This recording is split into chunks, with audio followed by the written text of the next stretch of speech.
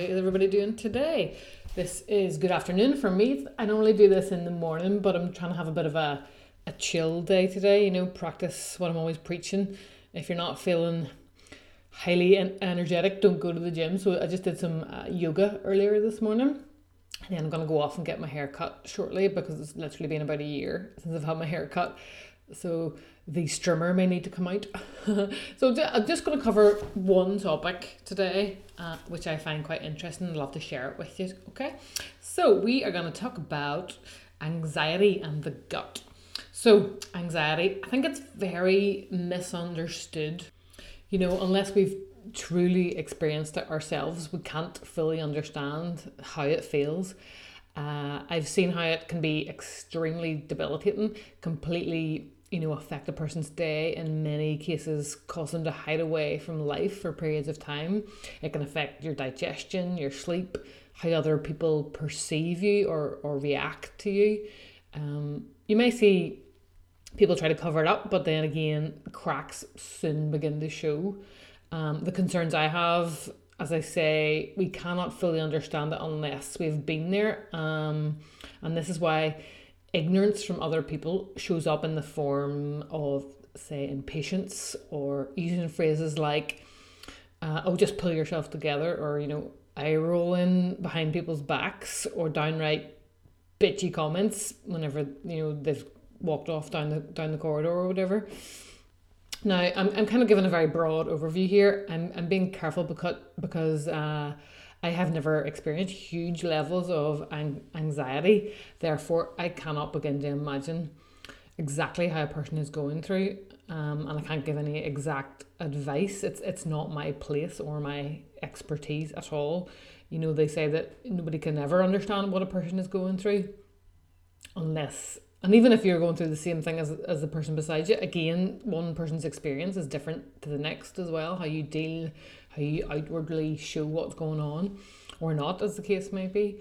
However, the reason I wanted to bring this topic up is because I wanted to discuss the connection between your gut and possible anxiety, which maybe wouldn't come to your mind initially. You might think it's all kind of external circumstances that bring on high levels of anxiety, and I'm sure that has something to do with it, but there are other things we can look into as well.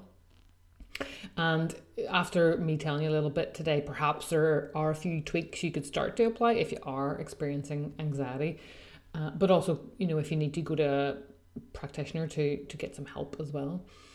Now, you've maybe heard me talk about the gut and the microbiome in the past, and how 70 to 80% of your immunity is actually in your gut, and you want a nice diverse selection of bacteria in there to keep it robust. So if your gut bacteria becomes compromised for one reason or another, all sorts of problems can come up. And today I want to share with you a study that was carried out in lab rats. And I'll put a little link in the show notes to that if you want to read up on it. These rats were altered to have no gut bacteria at all, so that the scientists could study the effects of different strains of gut bacteria placed inside them.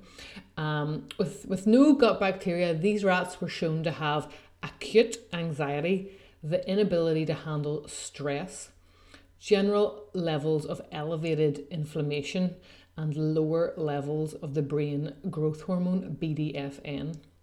And the amazing aspect about this study is that after they were given two common probiotics, which I'll give you the links to in the show notes too, because I probably won't be able to pronounce them.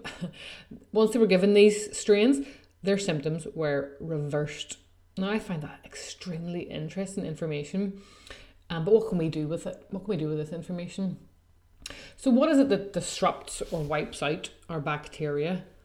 So things such as long-term anti-inflammatory drug use, bouts of sickness such as vomiting and diarrhea from a stomach bug, excessive use of antibiotics, poor diet, including a lot of inflammatory processed foods. So if you put all that together in one go, then that's a concoction for disaster. But there's times and places when things happen and you can't avoid it, but then what you do after it is what's important. So some of these issues are obviously more simple to fix than others. Of course, we can't help it if we get sick. For instance, if you're normally in good health and eat pretty well, but just happen to get a stomach bug, what I would try and do is introduce some probiotic foods, such as raw sauerkraut or kimchi. And it's got to be raw, so it's got the lovely live bacteria in it. And this should help get your bacteria back to normal after illness. If you can, controversial as it may be, I would avoid antibiotics, but unless it's absolutely necessary and you're really sick. Sometimes you take them and you probably could be all right without, but you take them anyway because you're going on a holiday. I've done that way back whenever I was uneducated, but now that I know, I would not take antibiotics unless I absolutely had to. So I'm not saying don't ever take them, but just think, do I really need them right now? Because after taking them again, it's an antibiotic, it will wipe out a lot of your good bacteria. So if you have taken a course, I would be on to the fermented foods again to just re-inoculate your system. The thing is, if you feel like you're always sick and on antibiotics a lot throughout the year, you're kind of in a bit of a vicious circle. You get sick, you take the antibiotics, more and more you're compromising the quality of your gut bacteria, and then in turn your immune system gets less and less robust, so you get sick again, and the cycle just begins all over again, and you can't sort of get out of that rut. So you have to break this cycle. Get the diet cleaned up by eating whole, nutritious foods.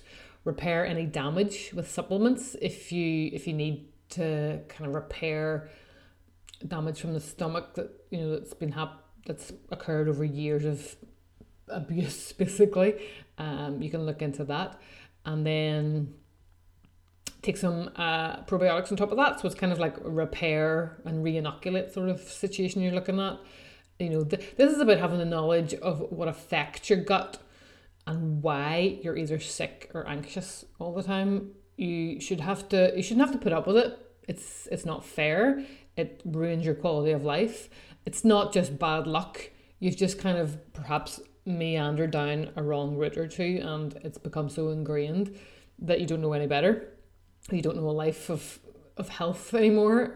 But you can really grab this situation by the horns and try and make some changes, I think, and make yourself a little bit healthier along the way. So yeah, it's an interesting topic. I just wanted to give you a little nugget today for you to think about. And if you have any more questions, do send them along to Karen@goodcleanchow.com, and I will try and answer them as best I can. If you want to support the show, head on over to goodcleanchow.com/support. And if you would please, if you're enjoying the show, do leave a review on iTunes so I can get noticed in the new and noteworthy. Although 17 episodes in, I don't think I can call myself new anymore. Alrighty, thanks for listening, guys. I really appreciate it. And until next time, woo! Have an awesome weekend. The purpose of this podcast is to educate and inform. It is in no way a substitute for medical advice. So please consult with your general practitioner before embarking on any new diet or exercise regime.